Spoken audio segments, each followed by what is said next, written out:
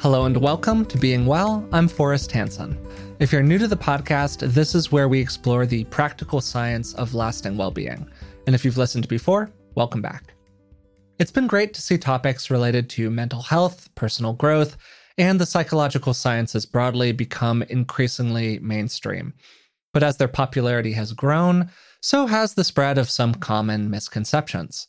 These are ideas that can sound pretty convincing, and they're held by a lot of people out there, so there's a pretty good chance that you've run into a few of them yourself. Today, we're going to be exploring a few of the most common misconceptions around personal growth, therapy, and changing for the better generally. To help me do that, today I'm joined, as usual, by Dr. Rick Hansen. So, Dad, how are you doing today? I'm good, and I'm thrilled about this topic because it's genius, frankly, to bring it up and address it. I'm glad we're doing it. Yeah, same. We've both been really looking forward to this one. To kind of set this up a little bit, we're going to be framing each of these misconceptions as a statement. And then we'll spend some time kind of unpacking it, talking about why that view is incomplete or problematic, or maybe just a little bit misguided. Before we get into today's episode, I do want to give you a couple of quick reminders. First, you can follow us on social media. I've linked our various social profiles in the description of today's episode. Second, if you'd rather be watching this episode right now, you can watch it on my YouTube channel. I've included a link to that as well. And finally, if you'd like to support the podcast in other ways, we have a Patreon account. It's patreon.com/beingwellpodcast. And for the cost of just a couple cups of coffee a month, you can support the show and you'll receive a bunch of bonuses in return. Things like full transcripts of the episodes, expanded show notes, and ad-free versions of all the stuff that we create. So let's start this episode with a big one. I'll go first and you can kind of respond to it, Dad. So here we go. Self-help, therapy, and really most personal growth content is fundamentally self-indulgent and narcissistic. It's vain at best and promotes a self-centered viewpoint that makes people less likely to care for others.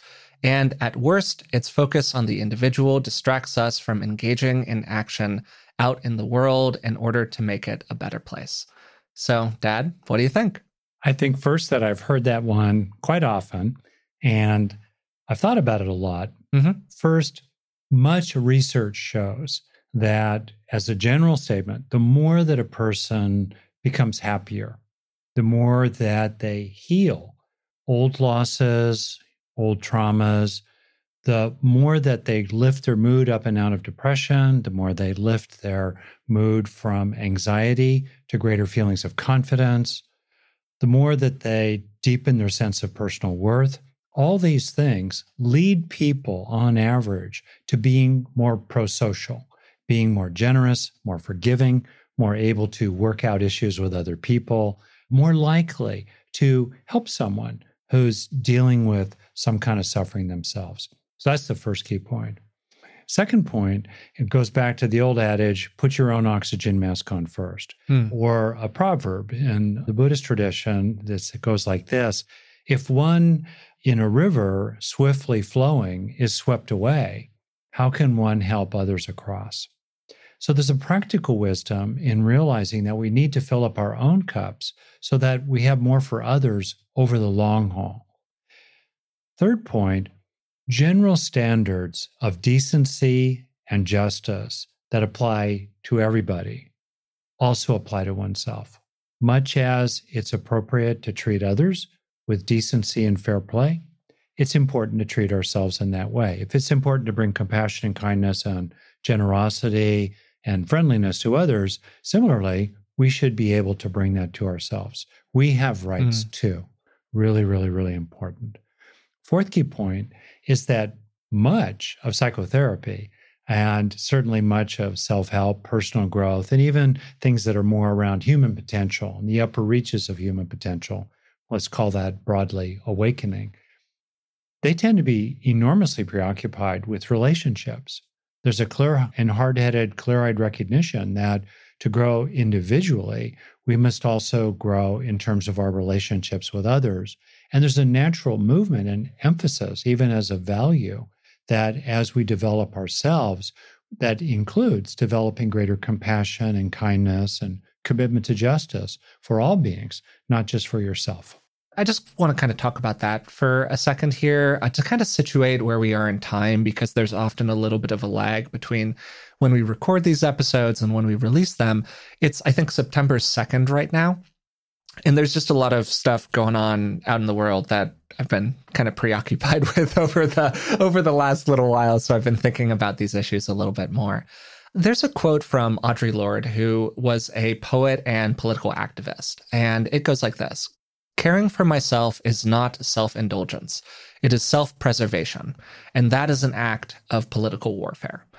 And the reason that I want to bring that quote up, which encapsulates this whole territory so much better than I ever could, is that you sometimes hear this critique where if we begin to focus on ourselves to any extent, it pulls us out of relationship, as you were saying, with the wider world.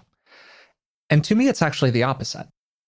Just as you were saying, the more that we resource ourselves, the more that we have gifts to give to other people. And there was this point that was made by, I can't give proper attribution, but somebody else that I read, it's not an original thought, which is that when you get into structures that systemically oppress people in a variety of different ways, what those oppressors are trying to do a lot of the time, their goal is actually exhaustion. They're trying to wear you down. They're trying to wear you out. And the promotion of despair. Yeah, despair. And helplessness. Totally. To dispirit you. Absolutely. Those are all the things that they're going for, because they know that a dispirited person is one who is unable to resist.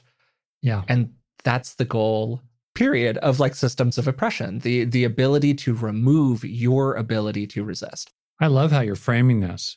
And so one of the most powerful things a person can do to take that back is filling their own cup, taking a break. Yeah, stick it to the man. Leading it. Watering your own personal fruit tree. Absolutely. Like that is an act of resistance. And that's a very, very powerful thing. Because also that's where you have agency. Even if you don't have that much agency to change late stage capitalism in the aggregate today. On the other hand, you have a lot of agency and you can overcome the propaganda of defeat, the propaganda of despair in your own circle, in your relationships, and especially inside your own mind, inside your own being and heart. You can exercise agency there. You're not helpless there. I just think that that's like such an important underlying point inside of this whole territory, because it really grounds the work that we're doing on things like this podcast. Like I'm not under any illusions here. Like I think that the work that we're doing is very important, but if I could choose tomorrow between having everyone in the world be more psychologically informed or ending hunger, I would choose ending hunger. Like that sounds like a great thing to do. But hey, we control the things we can control. We influence the things that we can influence. Yeah. I think also for people individually, so much of my own work has been, especially until very recently, one person at a time. And my personal experience in many, many different kind of settings, including many business settings and with just sort of families broadly, for every one person who is vainly preoccupied, even narcissistically preoccupied with their own self-improvement, I've encountered probably 9 or 19 other people who actually had a hard time feeling that it was valid or allowed to really focus on themselves and help themselves suffer less and feel happier and more at peace. The last point I would just make about it, if I could, is that the straw man argument here is very much framed as either or, right? You're either saving the world or you're saving yourself. Choose. And if you're saving yourself, you must hate the world. What a jerk you are. Totally. Right? And no, it's not either or. We can do both. And it's all right also that there are natural rhythms in this. There's a time to go inward, to understand yourself better, to maybe get some help for some things you're grappling with. And then there's a time to move outward and get things done in the wider world. And it's okay at any moment in time, we might see somebody who's more focused on one or the other. And then we might say, oh, you who's in therapy right now, why aren't you marching in the streets? Or to people who are marching in the streets, wow, you seem pretty angry. Why aren't you more in therapy? Right? And well, it's just because it wasn't that rhythm for that person at that moment. Totally. Yeah. No, I think it's a great, great point. And I really like just naming the straw manness of it, how people are perfectly capable of doing both of these things, and there's going to be a rising action and a falling action for both of them at various moments in time. Yeah. And ultimately, they're supportive of one another. Yeah. So I think that that's about all we can do on that one in the amount of time that we have here. Do you want to kind of move on to the next one? Oh, yeah. I want to throw you now. I want to throw one at you. Okay, great. I'm not going to throw it to you. I'm throwing it at you. All right, Forrest, here we go. Well-being is about effort, mostly. And if somebody like you, Forrest, isn't getting the results you want, if you're not happy, courageous, productive, loving, enlightened, and so on, you just haven't worked hard enough at it yet. In other words, if you're neurotic, if you're suffering, if you still feel traumatized, it's your fault. You just haven't given sufficient effort. Yeah, absolutely. So you see this kind of line offered by many different people out there, and it's particularly sometimes offered by people who are actually quite famous in the self-help space. And I see it as a combination of like two classic biases, cognitive biases that people have. The first is survivorship bias, which is basically our tendency to focus on the things that are in front of us and exclude all of the things that aren't. Another way to put it is, well, it worked out for me, so it must be right. The second one of these biases is maybe the most influential and important cognitive bias that we have, which is generally referred to as the fundamental attribution error. It sounds very fancy, but it's a pretty simple idea. And it's the tendency for people to underemphasize things people don't have a lot of control over, like their situation or environment, while overestimating things like personality. And it's the belief that a person's actions are based on the kind of person that they are, rather than being based on the situation they found themselves in. And you can kind of test this for yourself, and you see it around the office all the time, where somebody comes in late for a meeting, and the person running that meeting says to them, "I can't believe you're late. You're a lazy person," some version of that. And then that person goes into a meeting and they're a couple minutes late and they say, "Oh, I just had to stop for a coffee," or, "Oh, I got pulled into this other thing," or, "Oh, I was on a phone call that ran 5 minutes long." They have 10,000 excuses for it. And one situation, talking about those situational factors, that is extremely important when it comes to a person's well-being is their individual experiences and their individual genetic makeup. These things have a huge influence on the person we are and the personality that we present out in the world. Something that I said recently on an episode, and the more I think about it, the more, I don't know, again, this might just be like a phase in my life with personal growthy stuff of one kind or another. But man, like nature plays such a huge role in this. Right. And we're just kidding ourselves if we think that certain kinds of tasks, and we're actually going to get to this in even more detail in another misconception that we have a little bit later, that certain kind of tasks are equally difficult for different people. And they're just not. One person might find well-being relatively easy to achieve. Another person might find well-being extremely challenging to achieve. And this can be through no fault of either person. It could be based on circumstantial factors, environment, the family of origin somebody has, their genetic makeup. It could just be based on so many things that have nothing to do with personality or effort.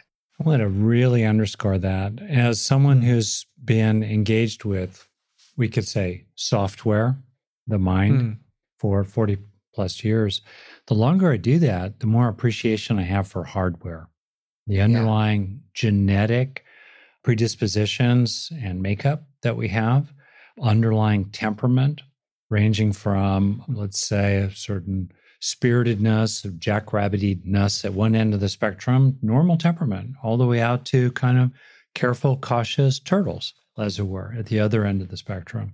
That's perfectly natural. And then life happens. All kinds of things happen. The amount of nutrition the mother is getting while she's pregnant, affecting that child in utero, the stress she's experiencing, the early experiences of that child, the impact of poverty, which is quite profound. If you want to do one major thing for mental health in the world, lift people up out of poverty massively. So these things really make a difference, and they make a difference that's consequential in the body in terms of expression of genes, for example, epigenetic impacts of chronic lifelong stress or very specific acute stress, the impact of not being fed well as a kid or continuing that in your adulthood. These things make an enormous, enormous difference. You're absolutely right. And in a funny kind of way, acknowledging the impact of these impersonal factors, to which I want to really add the impact of environment every day. If you go out every day and you're dealing with prejudice and discrimination, if you have to wear an extra bit of armor, let's say as a woman maybe, to avoid being harassed just walking down the freaking street, if you have to encounter that, if you're in a situation in which your family system, your in-laws, your neighbors are criticizing you or poo-pooing you or doubting you or continually messaging you that you're second class, second tier, don't really matter, don't have a voice, boom, that is hugely going to have an impact on you. If you feel like, factually, because it's true, you have to swim upstream every day while people are throwing rocks at you from the banks of the river, that's going to really affect things as well. So I think it's really important to take all those impersonal forces into account, because partly what that does, here's the good news part, it clears the decks for focusing on what your own responsibility might be, what your own opportunities might be going forward, where you do have some influence. And then recognizing where you do have some influence, it really sharpens the point that it's up to you to exercise that influence there, notwithstanding all these other forces that are bearing down on you. Yeah, totally. And I think that that's just a critical point at the end, where what happens sometimes with some of these misconceptions is that there is a kernel of truth, or a kernel of value is maybe a better way to put it. And inside this, the kernel of value is focus on what you can control.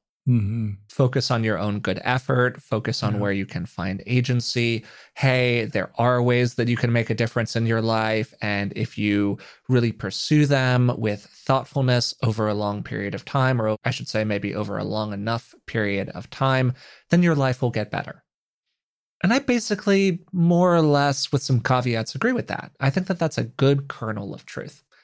But then people just take it way too far, and they make it all about effort and not at all about anything else. And that just, to me, is like such a missing of the boat inside of this whole territory. If you really kind of live in these two truths, let's say, it can feel really peaceful. Yeah, it's very liberating. Yeah, there's a kind of honesty and humility about so many things we don't have control over. But because we don't have control over them, we don't have responsibility for them. And we can't beat ourselves up about them. While simultaneously, the other second truth is the things we can shape in the minutes and years that are left to us ahead. And when you're just kind of rested in that, you really feel at peace. Great way to encapsulate it. So I want to bundle together some therapy ones here to ask, the therapist. And we can kind of tackle them one at a time, but I thought that they had some thematic similarities. And so I'm going to kind of group them all together. First one, you're talking to a friend and you share with them, hey, I'm seeing a therapist. I talked to my therapist the other day. I'm going to therapy, whatever. And they respond with something along the lines of like, whoa, you're going to therapy. I mean, is there something wrong with you? I thought that therapy was for people who were really messed up. So that's the first one. Second one, some version of therapy really just promotes dependence on someone else. They're healing me, and I don't want to become dependent on that. Then finally, I'm really afraid to go to therapy because I'm getting by kind of okay. And I'm worried about all the demons that could be lurking in my mental closet. And I really don't want to deal with all of that. So I'm just not going to go to therapy. Oh, that's great. And I've dealt with all three of them repeatedly. Yeah. So on the first one, therapy, psychotherapy, first of all, is a very broad field. And it'd be like saying medicine. You're going to see a doctor. You must be really sick. Well, yeah. sometimes when you're really sick, you do go see a doctor. If you're dealing with a significant kind of issue, acute or chronic, or maybe a combination of things, yeah, you would go see a psychotherapist, much like if you were dealing with a serious physical health issue, you would go see a physician or another licensed health professional. That's fine to do that. That said, many people go to see a counselor or a therapist or kind of cousins, close cousins of that, such as through coaching, maybe because they want to deal with a kind of encapsulated specific issue in a larger context in which they're doing really well. Maybe they're dealing with a life transition issue. Their partner suddenly left them, or they're moving through a stage, like they're getting ready to leave home, or their kids have left home eventually and they're looking for what's next. They're really interested in that. So in other words, there might be a particular issue, but it's encapsulated in a broader field of, yeah, things are just fine. Next item, in terms of why would people go see a therapist, very often there's a sense of, I'm okay, but I just kind of feel like I get some successes, but I sort of then sink back into this slightly glum attitude, or I know that I'm doing okay, but I had some rocky things happen to me in my life. I just sort of like to unpack and work through. That's a reason to go see somebody. And then also, often people will go see a counselor or a therapist because they want to become more competent at something. They want to become more skillful with their own thoughts and feelings. They want to be better able to manage their mind and not have such intensive reactions to, the jerks next door or the people they work with. They just kind of want to become more skillful. And I think that's really legitimate. Last, sometimes people go see a therapist because it's an opportunity in a really busy life. Many people are living pell-mell from the moment they wake up to the moment they go to bed, checking their phones along the way. And to have this opportunity carved out once a week, and I've had numerous clients who would do this and they were willing to invest the money because it really mattered to them. It's that one moment where they kind of step off of the train and pause and take breath and take stock. How am I doing? And, what's going on with me? Both to get more in touch with themselves and also to get, to help themselves find some clarity about how they want to deal with things. So all of those are perfectly reasonable reasons to go to see a therapist. And the bottom line really is it worth it to you? Is the time worth it to you? Is the money worth it to you? Is the opportunity worth it to you? Because if you're going to see a therapist, you're crowding out other kinds of things. And if it's worth it to you, well, it's worth it to you. Yeah. I'll just take a moment here to talk about the dependence aspect of it really quickly. That'd be good. And kind of tied to that, there's an assumption inside of dependence that the therapist is fixing you. And if you kind of stop seeing them, well, then the fix stops fixing, and therefore you'll just backslide. Certainly in my experience with therapy, and Dad, I would love your take on this as somebody who has conducted a lot of therapy, I've just gone to therapy, is that the therapist is really not fixing anything. The therapist is helping you develop an awareness of the things that are going on in your life, behaviors that are problematic, emotions and moods that are moving through your system, feelings that you have that are unresolved, history and the way that it's cropping up in your life, whatever. And then it's a collaborative process of them supporting you by providing different kinds of tools, maybe giving some insight, or a lot of the time, just kind of witnessing your experience as you're experiencing it in front of them and offering some soft support while that's happening. And a lot of the time, that can be remarkably healing.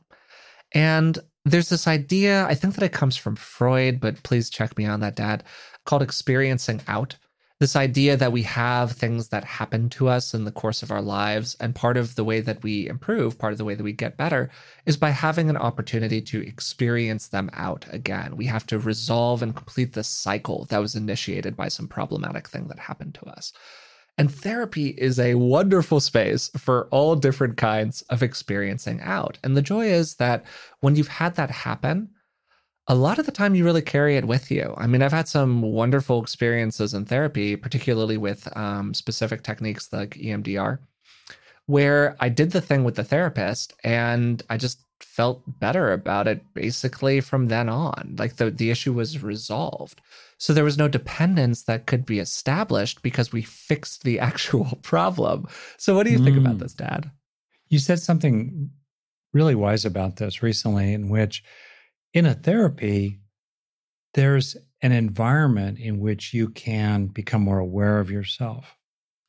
And also, sometimes there's an offering of skillful means, of ideas, of methods, of tools, practices that you can use yourself. The rest of that is up to you. Yeah. What you do with that self-awareness, what you do with those skillful means, that's you. Psychotherapy is not like taking a medicine in which the medicine is doing it to you. Psychotherapy is not at all like that. It's a collaborative, co-constructive process. I think of it most fundamentally as sacred conversation. And we know what sacred conversation feels like, including with dear friends. Sometimes a stranger on a bus who just ends up next to you for the next 90 minutes. There's a kind of sacred conversation that happens there. I imagine our ancestors sitting around the campfire, talking with each other and having sacred conversation there. So there wasn't a need so much for professionals. Sometimes it's useful to go to someone who does not have a vested interest in any particular outcome, who's constrained by many, many professional regulations and standards, and also has been trained in a variety of skills that can help us with our own minds. Inside that frame, then, very often, sacred conversation can occur. And in terms of my own therapeutic orientation, and people vary, I think sacred conversation is probably the most important thing. I mean, there's a place for teaching skills. There's a place for hearing people unpack their week, tell their story. But at the end of the day, I think that where therapy has the most benefit, it's not so much in terms of what you learned about how to think about other people or to think about yourself, but the greatest value is in terms of what you've learned to feel about yourself, the feeling of it, long after you have forgotten all the good advice and all the funny little sayings and whatnot from your therapist. You'll be left with what it felt like to be with them. And that's what you'll carry forward. Yeah. No, I think that was beautifully said, Dad. And I can also, hear the part of me that carries Elizabeth, my partner, who's training to become a somatic psychologist now, with me wherever I go, just like kind of cheering in the background, the importance of feeling, the resonance that these things can have in the body. And I do think that is just such a huge part of what we actually take with us out of therapy, because that's what you're really talking about here. Like, what do you take with you out of the office and into your life? As somebody who has a long history of painful acne and related skin issues, I know how great it is to not stress about what's going on with your skin. That's where our sponsor, OneSkin, comes in. Most skincare available on the market is designed to provide a temporary reduction in symptoms without addressing many of the underlying causes. OneSkin's OS01 line of products targets cellular senescence. This is a key hallmark of aging, directly with their proprietary OS01 peptide. The OS01 peptide can reduce the number of senescent cells by up to 50%, strengthening the skin barrier, improving skin health markers, and reducing visible signs of aging. I've been using their OS01 face topical supplement, and I love how simple it is. You just cleanse, you pat your skin dry, and apply twice daily. OneSkin is the world's first skin longevity company. By focusing on the cellular aspects of aging, OneSkin keeps your skin looking and acting younger for longer. Get started today with 15% off using code BEINGWELL at oneskin.co. That's 15% off oneskin.co with code BEINGWELL. After you purchase, they'll ask where you heard about them, and please support the show and tell them that we sent you. This episode is sponsored by BetterHelp. What would you do if you had an extra hour in your day? We're all looking for more time, but time for what? It's easy to waste time doing the things that don't really matter, and it can sometimes feel like we never have time for what does. Learning what we really value and making it a priority in our lives is something therapy can help us with. As you probably already know, I'm a huge believer in the power of therapy, and working with a therapist has made a huge difference in my life. If you're thinking of starting therapy, give BetterHelp a try. It's entirely online and designed to be convenient, flexible, and suited to your schedule. Just fill out a brief questionnaire to get matched with a licensed therapist, and you can switch therapists at any time for no additional charge. Learn to make time for what makes you happy with BetterHelp. Visit betterhelp.com/beingwell today to get 10% off your first month. That's BetterHelp, HELP.com/beingwell. We all know that the food we eat today affects how we feel tomorrow. But what if I told you that it could affect how you felt in 20 years? We're learning so much these days about our bodies, and one of the challenges for people right now is that there's an enormous amount of information out there, but it can be difficult to separate fact from fiction. We had Dr. Tim Spector on the podcast a few years ago. He's a professor of genetic epidemiology and the scientific co-founder at Zoe. And the Zoe Science and Nutrition podcast is truly one of the best resources out there when it comes to this stuff. With the help of world-leading scientists, they help you make smarter health choices every week. And you don't have to just take my word for it. Avid podcast fan Naomi's Apple review says Zoe Science and Nutrition is super easy to consume, even if you don't understand the science, with loads of actionable tips, a great mix of guests, and interesting, cutting-edge science. With the Zoe Science and Nutrition podcast, you can join Naomi and millions of others transforming their health. Find it wherever you listen to podcasts. I want to ask you one more statement, misconception, however you want to put it, about therapy. And the reason that I want to emphasize this one is that I've actually heard this from a number of different friends. And I've always kind of looked at it a little bit askance, but I kind of want your take on it.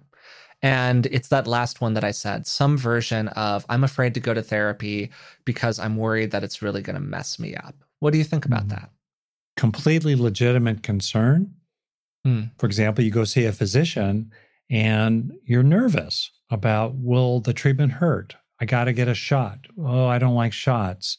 I might have to learn some things about myself that are frightening to me. I think I'll put off that visit for another 6 months. These are understandable things. First question is, how's it working for you to have so many rooms inside yourself locked and bolted? And how's it working for you to go through your day dragging behind you all those suppressed memories and experiences, all that non-experienced experience, as it were? Freud had a saying, or there's a saying about psychoanalysis, the return of the repressed. It keeps coming back. That's why, as you said, experiencing it out is so important, getting in touch with it. We release it by experiencing it out on the way out the door. Very important. So netted against what might be the costs of therapy, you have to ask yourself, what are the costs of not going to therapy and not taking care of this issue? Second key point, good therapy does not rip the scab off the wound. Good therapy follows the lead of the client, is maybe a half step ahead of the client or a half step behind the client. Ideally, I like to be a half step behind the client, because then it's really the client who's leading the way, with maybe some encouragement and some naming of options, some doors that the client could open by the therapist, but the client is really leading the way. And even as part of that, for another psychoanalytic saying, joining with the defense. Good therapy starts with where people are at. Hey, you got here. You made it to my office. If you paid for it, you managed to pull that together, right? And you're taking initiative here. Good on you, good on you, good on you. And you have this kind of job. You have this kind of life. You survived adolescence. You're here. Good for you. And what are the functions that your problem is serving for you? Your way of being, your issue, your neurosis, how's it helping you? Let's start there. Let's start by appreciating its value for you. You learned it for a reason. You pulled it together. You've held on to it for reasons. Let's explore how those are good reasons first. We start there. Then we're on very good ground to explore, okay, now that we know the benefits, what are the costs? What's it cost you to have this longstanding habit? What's it cost you to be so shy and so socially anxious? What's it cost you to, frankly, be a mild alcoholic, banging down 4 to 5 drinks a day, typically? What's it actually cost you? You're not a mess, you're holding a job, but you know what you're doing. What's it cost you? And then third question, is there a better way? Is there a way to accomplish the good purpose, but in a better way? So there's a process like that, but it's not about immediately attacking the defense or ripping it away from a person. Someone who would do that is just not skillful as a therapist. And it would be a little like going to someone who's a body worker or a masseur, masseuse, and they just went too deep too fast, which would then, of course, be counterproductive because you would brace and push them away and maybe not even come back. So, good therapy finds that sweet spot. I think of it as the Goldilocks spot, not too soft, but not too hard, not too hot, but not too cool, kind of in the right place, the middle way, no surprise. That's really how it should happen. Yeah. And also along the way, to finish, good therapy teaches you how to handle those creepy crawlers in the closets. And good therapy resources people first before starting to take a look at what might be behind that door or in the basement of your own mind. And also good therapy, to draw upon the phrase from Peter Levine, pendulates, like a pendulum swinging. Good therapy swings in and then swings back out. As you've heard me say, I personally emptied and have been emptying still the bucket of tears from my childhood, one spoonful at a time. And that's appropriate. That's okay. But it's not like you're forced to just put your head in the bucket all at once and start trying to breathe tears. No way. Not good therapy. And you can also slow it down. You can say, wow, this is really intense. I need to come back in 2 weeks because I got to process this. Fear not, I'll be back, but I need some breathing room here. I need to, that's totally okay too. Yeah. No, I think that was super well articulated. So, Forrest, I have one for you now. One objection, let's call it. Here we go. People use the word trauma way too freely these days. Everything's a trauma. I went to the car dealer and it was a traumatic experience. I couldn't get any hot water this morning in the shower because somebody else was there first. What a trauma, right? It sounds like everything is traumatic. And what you just talked about wasn't bad enough to really be trauma or traumatic. You're just overreacting. And in fact, you're harming people by casually using the word trauma who have really had to deal with trauma. Yeah, I think that this one is a really nuanced one. And it's a really good example of what I was saying earlier about how a lot of these have the kernel of truth at their core. And then the layers get built out around it, and we really start to lose the plot somewhere in there. The first thing I want to start with is that we need to begin any conversation about traumatic experiences by grounding it in a complete appreciation for the impact of what in our conversation with Bruce Perry, the couple that we've had, we tend to refer to them as capital T traumatic experiences. These are discrete, acute traumas that people can have. They can take a lot of different forms. And they're singular events that totally disrupt the flow of somebody's life. And you really can't overstate the influence of events like that on a person. And I think that it's true that by casually reducing absolutely everything to a trauma, there can be a cheapening effect there. And particularly it can cheapen the real points that people are trying to make about the difficulties that are found in their life by referring to, going to the DMV as a traumatic experience. Now, caveat, for some people, going to the DMV actually is a traumatic experience for a variety of different, very, very good reasons. And so I want to talk about that a little bit here. There are a set of incredibly important findings from the literature on stress and trauma and all of that stuff. First point, the accumulation of stress over time really, really matters. This is sometimes referred to as allostatic load. Drip, drip, drip. Yeah, drip, drip, drip, whatever you want to refer to it. That slow process of building stress is incredibly impactful on people. And even relatively small stressors can build up over a long enough period of time. Death by 1,000 paper cuts. Yeah, death by 1,000 paper cuts. Absolutely. Now, second, the pattern of that stress really matters. And this has also been a big part of Bruce's research. One of the most challenging things for a person, and particularly a young person, to be exposed to is inconsistency. So when sometimes your primary caretaker is great to be around, and sometimes they're screaming at you and throwing things, that is very disorganizing for a young child because they can't rely on anything.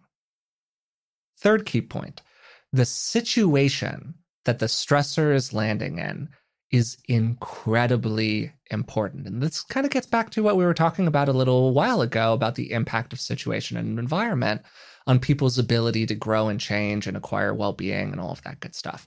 If people have a lot of resources, if they've built up a lot of strengths inside, if they are, say, from a majority ethnic background, moving through the world, whatever it is, they can meet often even incredibly high stressors, an 8 on a scale of 1 to 10, with relative ease. Whereas people who don't have all those resources, they might experience a 3 on a scale of 1 to 10 as totally debilitating. And this isn't because they're weak. It's not because they haven't tried hard enough. It's because their system is fundamentally different from the person who can handle that stressor much more easily. To give an example, let's say that something goes wrong with your transmission and you take it to the mechanic and it's going to cost you $500 to get that repair done. Is that a major stressor or a minor stressor? And the answer is it completely depends on your circumstance. For some people, it's a minor inconvenience that you're going to forget about in the next couple of months. For other people, it is a total disaster, a potentially like life-altering situation because they don't have the money to fix their car. And now this whole cascade of events happens that leads to them being in a much more challenging situation. Unemployed and homeless. Yeah, all of a sudden that person is unemployed and homeless. Wow, that's a really big difference, right? So you add all of this up, you add these 3 key points, accumulation, pattern, situation, right? And what you find is that stress is contextual. And just because somebody doesn't have that capital T traumatic experience to point to in their personal history doesn't mean they're not allowed to say that they haven't been traumatized. That doesn't mean that they don't have all of the boxes on the ACE score, the adverse childhood experiences, checked. And this is a really, really important thing. And it's really, honestly, like a struggle for the field as a whole, because it's challenging for some people to point to the ways that these things have added up over time because they don't have that single discrete traumatic experience to point to. So it's really easy for misses to happen in practice where you don't realize that somebody's system has been fundamentally altered by their experiences in the way that it has. So what do you think about all this, Dad? I think that was an incredibly articulate summary, and I learned things just listening to you there, Forrest. So good on you. And a couple kind of sort of perspectives come to me about it. Yeah, please. First is the notion that as we walk by people on the street, everybody has a secret struggle. Most likely, much as you are grappling with some kind of secret struggle yourself. And I think it's important to be large-hearted enough to appreciate the rocks in the backpacks of different people, the rocks in the shoes of different people, even people who seem to look like they've kind of got it together. One thing that's been really striking for me when I look back on my career is the number of times I've been in the room with someone who looked quite put together.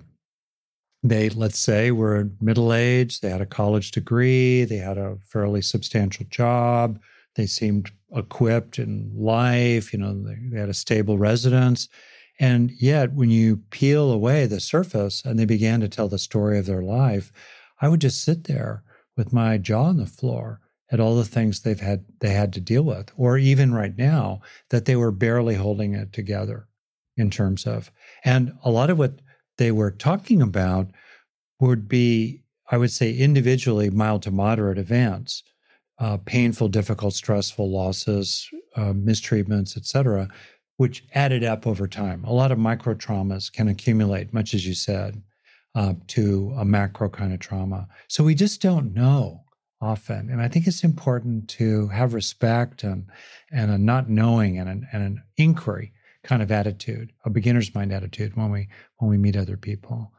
And then last to finish on it, it's to bring that same kind of kindness and generosity of view to ourselves. Because most people are more dismissive about their own suffering than they are about the suffering of other people. And people can be really kind of harsh and mean to themselves, that they really ought to buck up. It's no big deal. Other people had to deal with that and they're doing okay. Why are you so weak? Why are you such a wimp? Why are you such a loser? Et cetera, et cetera, et cetera. And that's really wrong. It's really inappropriate to do that. We can be really large-hearted and clear-eyed in our recognition of what's hard for somebody, including for ourselves, as where we begin. But it's not where we end. And then after we start there, then we move into doing things that can help ourselves, including potentially going to talk about it with a therapist. Going back to Lori Gottlieb, who we have interviewed also, maybe you should talk with somebody about that, to kind of paraphrase the title of her wonderful book. Yeah, and really well said again. I want to spend just a minute talking about something else that I think is sort of important to name here, which is that our whole definition of what is stressful and what isn't stressful is based on a set of assumptions. It's grounded in our culture, a Western viewpoint. It was created by majoritarian people, mostly Caucasian men. And it assumes a lot of things as like basic and easy that are kind of wild if you start to think about it. Like, let's look at how children are raised fundamentally. And this is a huge topic, but like sitting in a class for 6 hours paying attention to a teacher starting at the age of like 9 or younger than that. 6 or 5. 6, 5, whatever. Completely insane. Insane. Like your body is not actually built for that. No self-respecting hunter-gatherer would absolutely. ever expect would ever consider doing their that. Children. Totally. Absolutely. And you have a system and a body that is fundamentally similar to that hunter-gatherer. It's changed a little bit, but it's really, really more similar than it is not. And if you think about so many of the things that we just take for granted, sitting in a cubicle, sitting in school, going to the bank, interacting with the DMV, to use that example again, whatever, figuring out your health insurance. People would have been baffled by these things just a couple hundred years ago, right? And would have viewed them as totally insane pursuits. Yeah. And I think that it's really helpful to kind of ground how stressful these things are or aren't for a given person inside of that history. And this is before we get into any kind of neurodivergence on any level. ADD, ADHD, autism spectrum, whatever, any of these things where, again, as you're saying, Dad, a lot of the time, these things aren't visible. Yeah. And what we've done is we've taken a perspective where, 50, 60% of people can like kind of get by well enough doing these things without it totally disorganizing them. And we've just applied that to everyone. And 40% of people is a lot of people. And to be clear, I'm kind of drawing that number out of my pocket here. I don't have a lot of research backing that up. Yeah. But I think that what you'll find is that in a very large percentage of the population, there's something. Yep. Maybe they're a little bit more sensitive. Maybe they're, as you were saying, a little bit more energetic. Maybe they're a little bit more depressive, whatever. And just because things are okay, are survivable, for 50% of the population does not mean that they work out for everyone. And I do think that it's really important to kind of ground the whole trauma conversation inside of that. Fantastic. Fantastic point. Just great. Yeah, but, as someone who did well in school myself, I look at it, conventional curriculum, and it's my definite professional opinion that it's well suited to about a third of the kids. I was among them. It's okay. It's okay. They can deal with it for maybe the middle third. And for a third of the kids, irrespective of intelligence, it's a terrible fit. Yeah, totally. Could not agree more strongly. So as people might have noticed, We waxed a little poetic during this episode. We really got into this one. I got into this one. I got fired up a little bit. It felt like you got fired up a little bit at some points there, Dad. And we've had a great time doing it. And we also had a couple more of these that we were sort of planning on getting to. That's right. But I'm looking at the clock, and we're starting to get to the point where we would normally cut off an episode. So we've decided to do this one as a two-parter. We will release, of course, as you're listening to it right now, this episode's coming out this week. And then we're going to have a part 2, which I'll be releasing next week, which will explore some more of these misconceptions that are very present in the space around a variety of different personal growth related topics. So before that, I am going to do a recap of today's episode. So today we talked about common misconceptions having to do with personal growth. So today we had the first of 2 conversations dedicated to common misconceptions that people have about self-help, personal growth, therapy, and psychology altogether. The first misconception we addressed is the idea that self-help, therapy, virtually all personal growth is fundamentally self-indulgent and narcissistic. It removes us from the world, and it just leads to this very self-centered perspective. We tackled this one from a number of different directions. First of all, most of the time, filling your own cup gives you more, not less, to contribute to other people. Second, an enormous amount of the literature related to psychology actually focuses on how we are in relationship with others. We heal in relationship. And most of the skills that we're developing so we can get better at using them with other people. Essentially, being good to ourselves is often good to the people around us.